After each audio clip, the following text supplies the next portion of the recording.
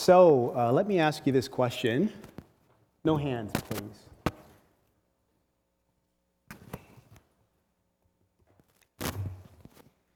Do you know any prickly people? Again, no hands. Keep your hands down. And of course, by prickly, I'm not talking about, pimply or people with spiky hair. By prickly, I'm talking about people who, when you brush up against them relationally, they tend to leave you with emotional bruises and abrasions and scars, that kind of thing. Maybe you're sitting beside a prickly person, behind a prickly person. Maybe you are that prickly person. I know my first church where I served, there were quite a few prickly people. And I remember this one lady in particular. She was quite prickly. And there were 3 of us pastors on staff, and we crossed swords with her numerous times. I tended to cross swords with her more than the other pastors did because I was a pastor of youth and young adults, and this lady had 3 kids, and they were in youth and young adults. And I remember this one particular situation or instance where I was heading up what was our ministries committee meeting, and so all the different ministry heads would come together like quarterly, something like that. There'd be maybe a dozen of us in the room, so children's and Sunday school, CE, all these leaders would come, and I would chair this meeting. And so I remember we would just go around, each person given a brief update as to the goings-on in their particular ministry. And so when it came time to give the youth report, well, that was one of my many portfolios, and so I proceeded to give the youth report. And I don't know what I said, but it was clearly the wrong thing because this lady, she cut me off, and she just started to just go right into me. Like she was just tearing into me, and I could not get a word out edgewise, and she was going and going and going, and then she did her tirade, and then she got up, and she left the room, and she slammed the door. And I'm just sitting there in this meeting like, okay, what just happened here? Like this lady had just verbally skewered me, embarrassed me publicly. Like, how do you move forward from that, right? Like Jesus calls us to love our brothers and sisters, but how do you love that? How do you love a prickly person? And loving prickly people is very unnatural. Right? Jesus talks about loving our enemies, very unnatural, and it takes nothing less than the Spirit of the Almighty God at work in you to enable you to love that. The Apostle Paul knew that, and that's why I think at the outset of his letter in Philippians, he prays for the church's love. I invite you to turn with me to Philippians chapter 1. So I'm here for the next 4 Sundays, and I want to take you through a little mini-series of Philippians. We're not going to hit every text, but I just want to hit a few texts in particular. And so, by way of context, Paul is writing Philippians, and I think a lot of us know this, he's writing from prison. This is one of his prison letters, his prison epistles, right? So he's writing in prison because he has been in prison for preaching the gospel, right? Because the gospel message is Jesus is Lord. That's the confession, that's the belief, that's the message. Jesus is Lord. But guess what? In the Roman Empire, and we have inscriptions that tell us this, Caesar is Lord. So you go around preaching Jesus is Lord, that's kind of treasonous, not a good message to preach. It lands him in prison, as well as other people in prison. And so, having been in prison for preaching the gospel, he receives Epaphroditus, one of the members of the church, and we get this from Philippians 2. Epaphroditus comes, he gives him some monetary support, he soldiers alongside of Paul in preaching the gospel there, but he also updates the church in terms of the goings-on of this church that Paul had planted 10 years earlier. And one of the things that Epaphroditus shares with Paul is that there's division, growing division. And it's not like over-the-top kind of division like what you get in the Galatian churches or Corinth, but it's very much there, and it's very much threatening to pull this beloved church apart from the seams. And so Paul wants to, amongst other things, he wants to address this issue. The Philippians church is hoping that Paul will just send Timothy back, right, to help fix this issue. But Paul will tell them in chapter 2 that, you know what, I can't afford to send Timothy right now. I need him where I'm at.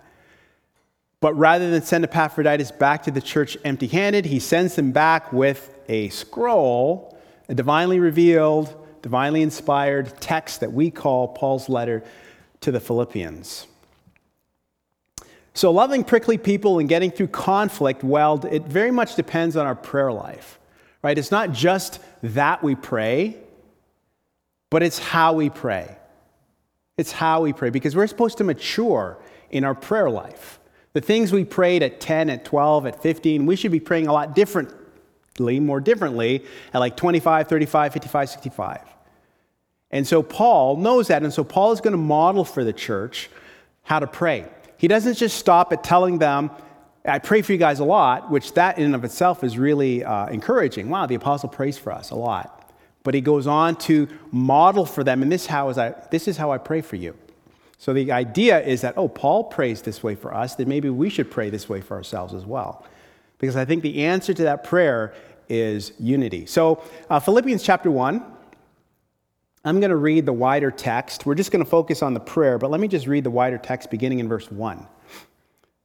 Paul and Timothy, servants of Christ Jesus, to all the saints in Christ Jesus at Philippi, together with the overseers and deacons, grace and peace to you from God our Father and the Lord Jesus Christ. I thank my God every time I remember you. In all my prayers for all of you, I always pray with joy because of your partnership in the gospel from the first day until now, being confident of this, that he who began a good work in you will carry it on to completion until the day of Christ Jesus. It is right for me to feel this way about all of you, since I have you in my heart, for whether I'm in chains or defending and confirming the gospel, all of you share in God's grace with me. God can testify how I long for all of you with the affection of Christ Jesus. And this is my prayer, that your love may abound more and more in knowledge and depth of insight, so that you may be able to discern what is best and may be pure and blameless until the day of Christ Jesus, filled with the fruit of righteousness that comes through Jesus Christ to the glory and praise of God. This is the word of the Lord. Thanks be to God. Let's pray. Father, once again, we bow in your presence, thanking you for this, your word, for preserving it for us, and that it divides joint and bone and marrow, and it cuts to the heart. And so we pray a prayer of release, that your Holy Spirit would speak very clearly through this text, encourage those who need encouragement, and comfort those who need comfort, rebuke those who need rebuke. And we will give you all the glory for what you are doing. In Jesus' name, amen. So, this morning you might be dealing with a prickly person. And you might be looking for an escape hatch. How can I get out of this? And you know what? Paul doesn't give us an escape hatch, but he gives us a way through conflict. And it's his prayer. And I want us to see how we can learn to pray this prayer that will help us navigate through the conflict that we might be in. And so to get through conflict well and redemptively, there's three things I want to show you from this prayer of Paul's, from this passage of Scripture. And the first is this. We can get through conflict well by praying for a deeper love for one another. Right? By praying for a deeper love for one another. Look at the first part of verse 9. And this is my prayer, that your love may abound more and more.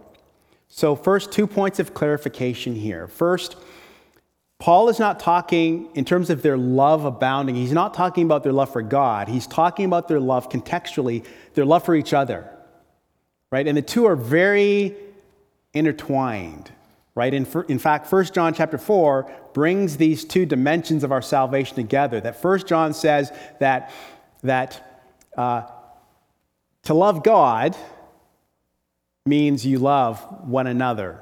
Right? You love your brothers and sisters. And if you don't love your brothers and sisters, John says, that actually calls into the question the genuineness of your love for God. Paul is talking about our love for one another. And the other point of clarification is he's not talking about like this worldly sentimental love. Because we tend to think of love as a worldly sentimental kind of way. And that's not what he's talking about here. Because there's a huge difference between how the world loves and how God loves. Right? So I'm sure given the size of a crowd like this, there's got to be at least a few people here who love romantic movies. And the very least romantic comedies. You know who you are, no hands. And so there'll come a point in the movie, a very poignant moment, soft music playing in the background, and the one person will look at the other and say, "Oh, I love you." And the other one will respond like, "I love you. I love you." What does that mean? I love you. I love you in world speak means I find you lovely. That's what it means. You are so handsome. You are so pretty. You're so smart. You make me feel like the most important person in the world. I love you in world speak means I find you lovely. It's very conditional. That is not how God loves. God doesn't love us because he finds us so adorable. There's so much potential. We have such a tremendous sense of humor. We're so smart. No, he doesn't. God demonstrates his love for us in this. While we were still sinners, Christ died for us. It's unconditional. While we were still sinners, the Father purposed the Son to die for us. Not when we were reformed sinners. Oh, we see the light. Okay, they're seeing the light. I'm going to send you now, Jesus. While we were still in the midst of it, still hostile, still at enmity towards God, Christ died for us. God's love is unconditional, not conditional. And that's the love that he's talking about here, our experience of God's love for one another. And we need to be praying this regularly, frequently. The NIV says in verse 9, "And this is my prayer," which makes it sound like a noun, but in Greek it's actually a verb. He says, "I'm praying this way." And it's a present tense verb, which means this is how Paul prays for them regularly, routinely. This is not a one-off, but he prays for them this way regularly and routinely. And our experience of God's love for each other, it needs to grow. Look at verse 9 again. "And this is my prayer," or this is how I'm praying for you, "that your love may abound more and more."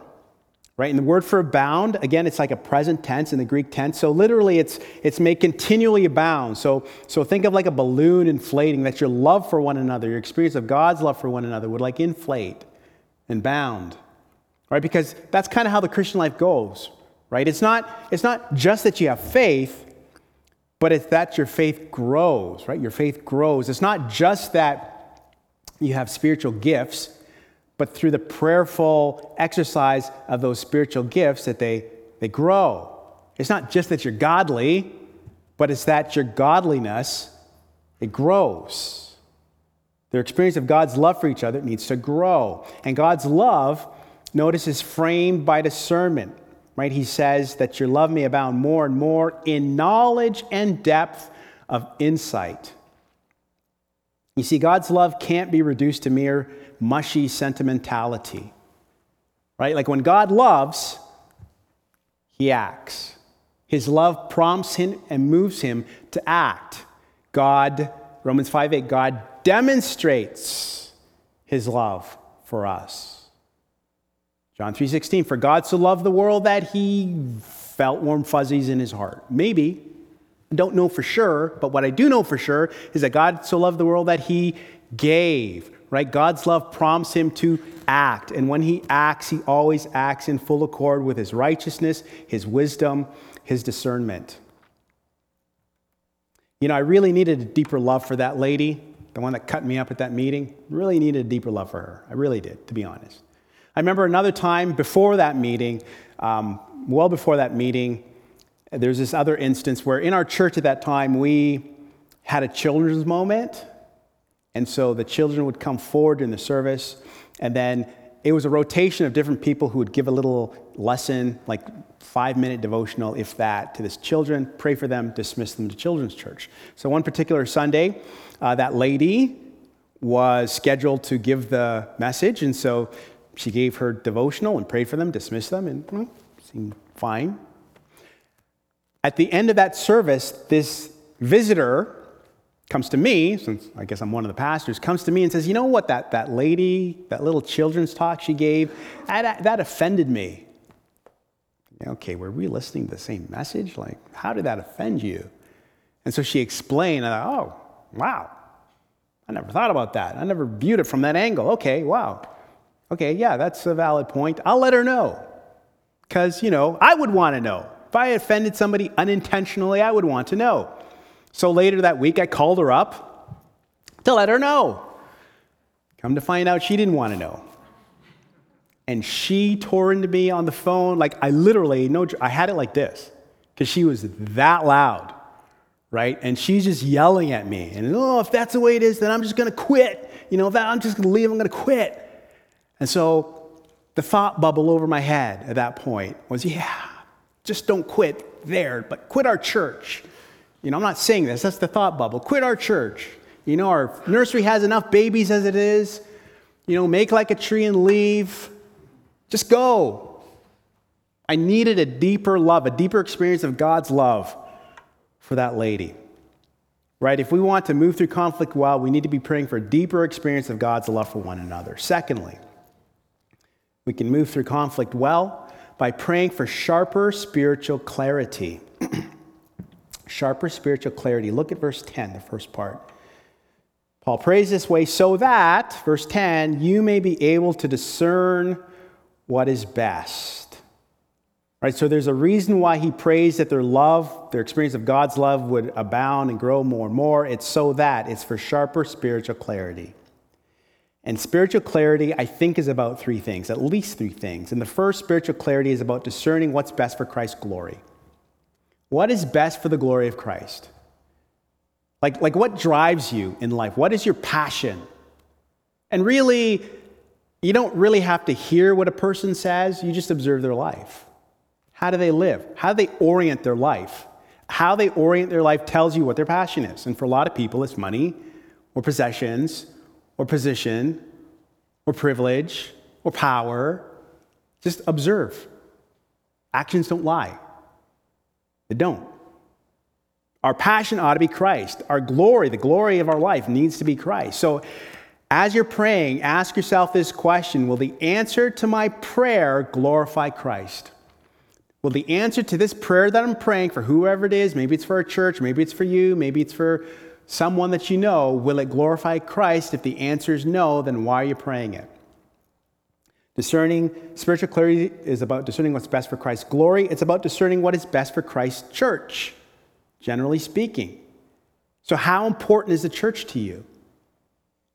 How important is the church to you? The church was incredibly important to the Apostle Paul. How do we know that? Well, if we keep reading Philippians, and we'll probably get there next week, the back part of chapter 1, Paul is kind of musing out loud, and he's like, you know what? I'm not sure if this is the end of the line for me. Because, the track record for Christians imprisoned in first century Rome for preaching the gospel, not very good. So he's like, I don't know if there's more after this. I don't know. And to be honest, church, far better, Paul says, it's far better for me to depart and to be with Christ. For me to live is Christ, but to die is gain. So he said, man, I just want to be with Jesus because it's way better than anything I got in this life. That's what he says. But he says, but for your sake, church, I hope I get to stick around because then I can continue to ground you and establish you in the gospel. That's how important the church was to Paul. Way better to go. But he hopes he can stick around to continue to build the church. How important is a church to you? Right? Like, do you plan your life around the church or do you plan church around your life? My last church where I pastored, there's a number of parents who their kids played hockey and you wouldn't see them for 6 months because it was always on Sunday. So it's not like they were going to some other church or some other service. They just would absent themselves from the local assembly for 6 months. And once hockey's done, okay, I'm back. How important is the church? Ask yourself this question: will the answer to my prayer that I'm praying, will it benefit the church? If the answer is no, why are you praying it? And spiritual clarity is also about discerning what's best for not just the church generally, but for our brothers and sisters specifically. And you see this more in Romans. You don't have to turn to Romans, but in Romans 14, so one of the reasons why Paul writes Romans is he's trying to help the church there navigate the tension that exists between Jewish Christians who want to continue observing aspects of the law, not for the sake of salvation, it's just for the sake of their heritage. As Paul will say, they have a tremendous heritage. He'll say this in Romans, a rich heritage, and the law is good, the law is holy, the law is just. They want to continue to observe the law, like dietary laws, just because it's their heritage. But as long as they do that, then it's you can't really eat with your Gentile Christian brothers and sisters. So he's trying to help this church navigate this tension. And he writes, make up your mind not to put any stumbling block or obstacle in your brother or sister's way. As one who is in the Lord Jesus, I'm fully convinced that no food is unclean in itself. But if anyone regards something as unclean, then for him or her it is unclean. If your brother or sister is distressed because of what you eat, you're no longer acting in love.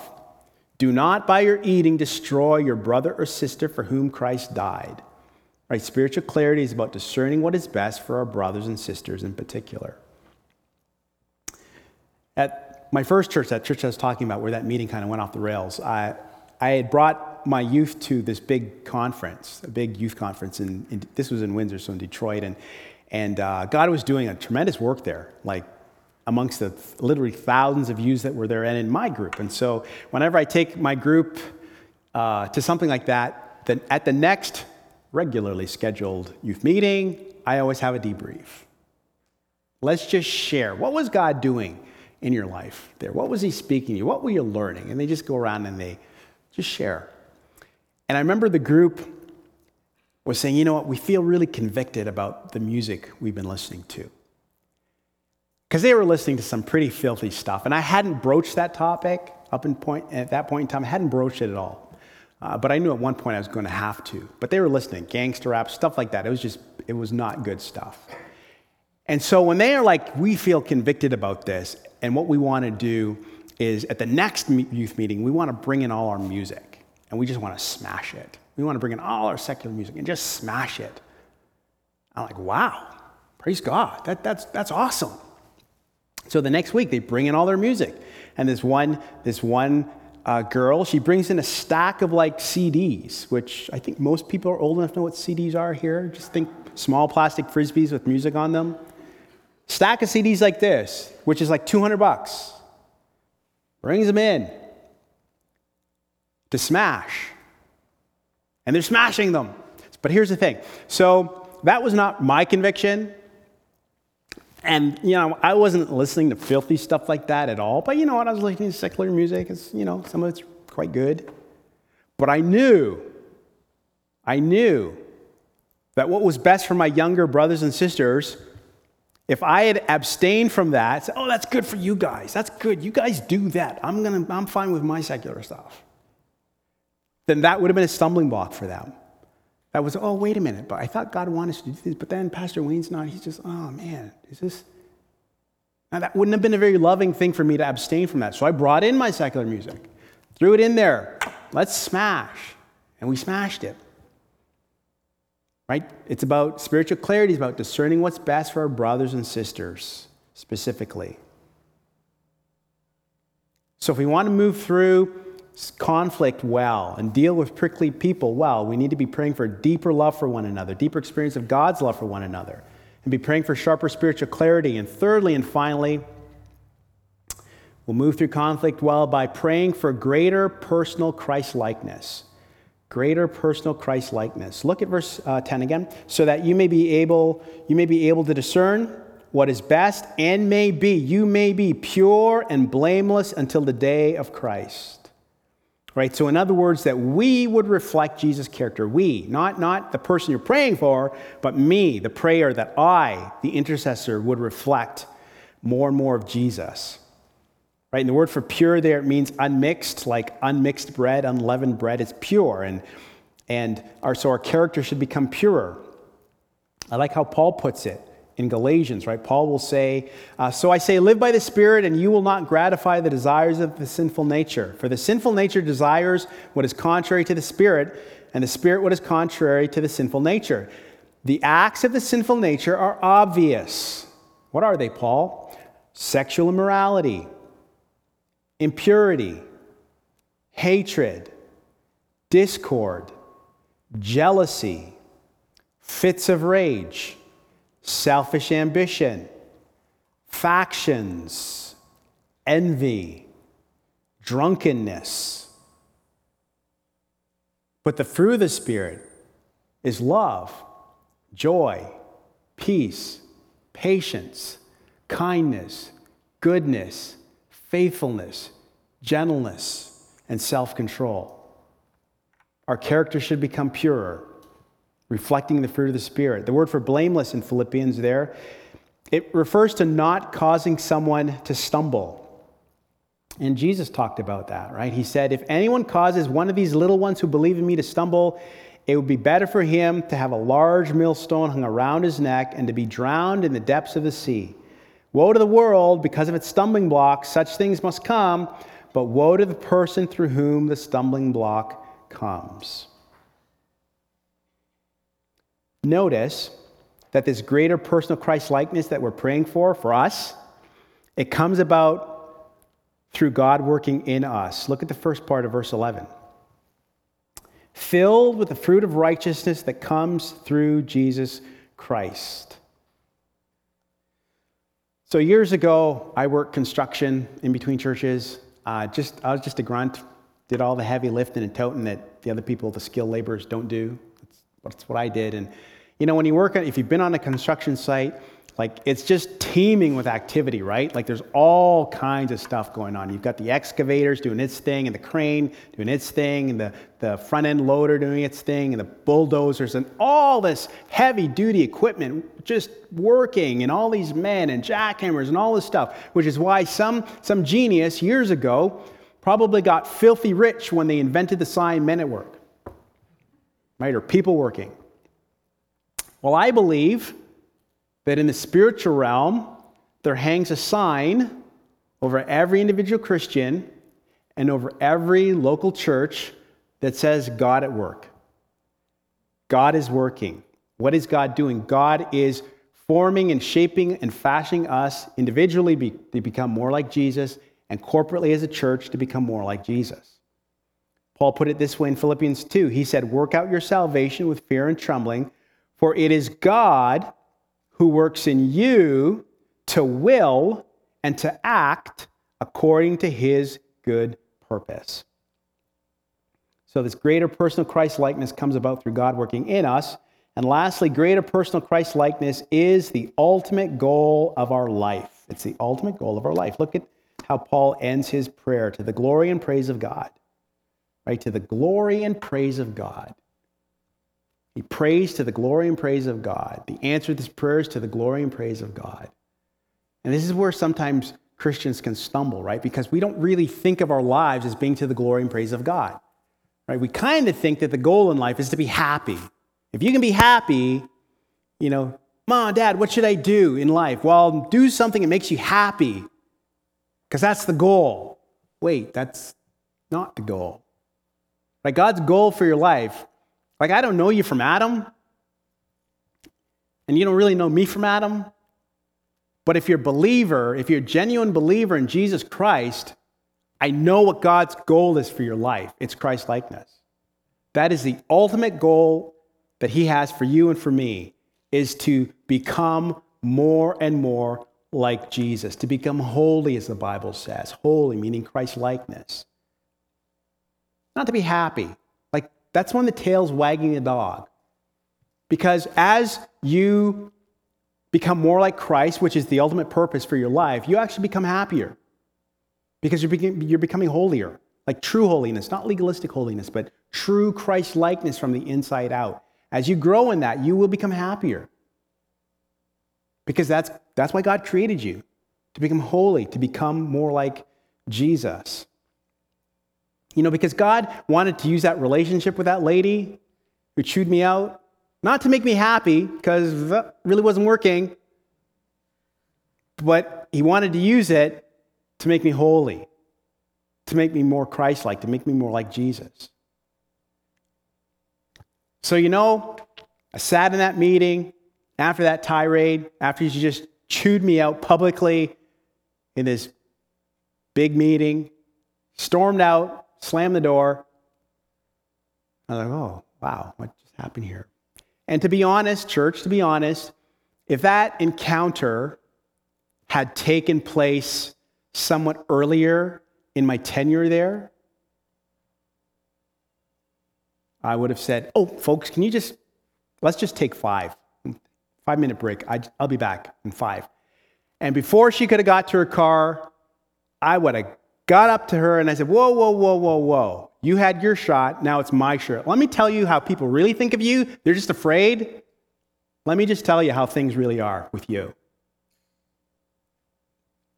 But you know what? God had been working in my heart. He'd been working in my heart. He'd been, as I'd been asking him to grow my love, my experience of his love for my brothers and sisters, he'd been answering that prayer. So that week I called her up and I said, you know what, can we get together and just talk? And she's like, sure. So I drive over to her house on the east side. I sit in the front room with her and her husband, not to tell her off, to say, you know what, you just chewed out a pastor publicly, embarrassed a pastor publicly. You owe me an apology, sister. No, not to do that. But we sat in the front room together, the three of us. And I said, that meeting, it went off the rails. And in my report, I said something to you, to the group, and it clearly set you off. And I'm sorry for that. That was not my intention at all. I am genuinely sorry for setting you off the way I did with what I said. Please forgive me for that. And you know what? Our relationship from that moment on changed for the better. Now, don't get me wrong.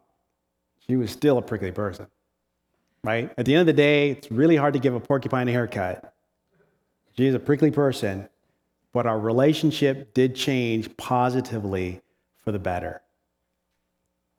Today, this morning, this week, this month, if you've been bumping up against a prickly person and you've got the scars and the abrasions and the cuts because of that, God doesn't give us a way out. He doesn't give us an escape hatch, but he gives us a way through. And it's Paul's prayer. It's praying alongside of Paul, as Paul prayed for the church, right? For a deeper experience of God's love for one another, for sharper spiritual clarity, and for greater personal Christ-likeness.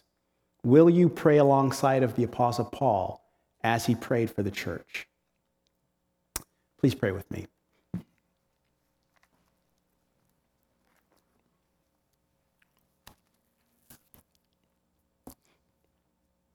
Our Heavenly Father, thank you so much that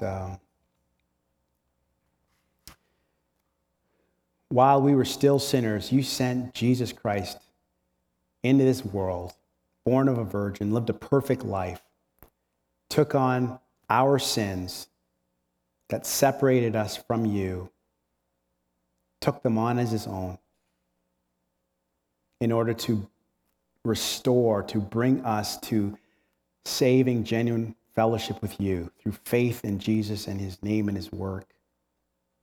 And you did this for us, God, not because we are so worthy, but because you are love and you sovereignly did this. Not because you owed this to us, but because you are the sovereign God, a holy Father, and you love us.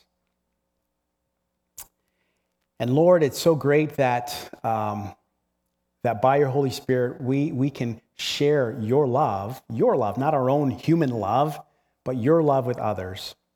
Forgive us, God, when we get in the way of doing this, when we craft our own agenda rather than your agenda for us, when we tend to put ourselves first rather than the kingdom and your righteousness first.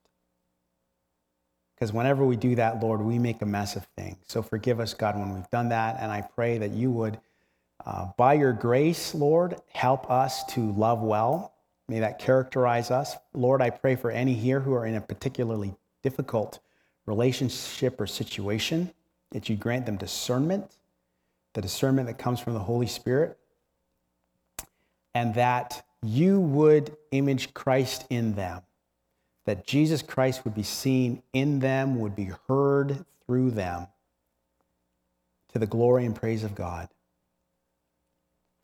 and as a positive witness to the church and in the church. And we thank you for these things, and we pray them in the name of Jesus. Amen.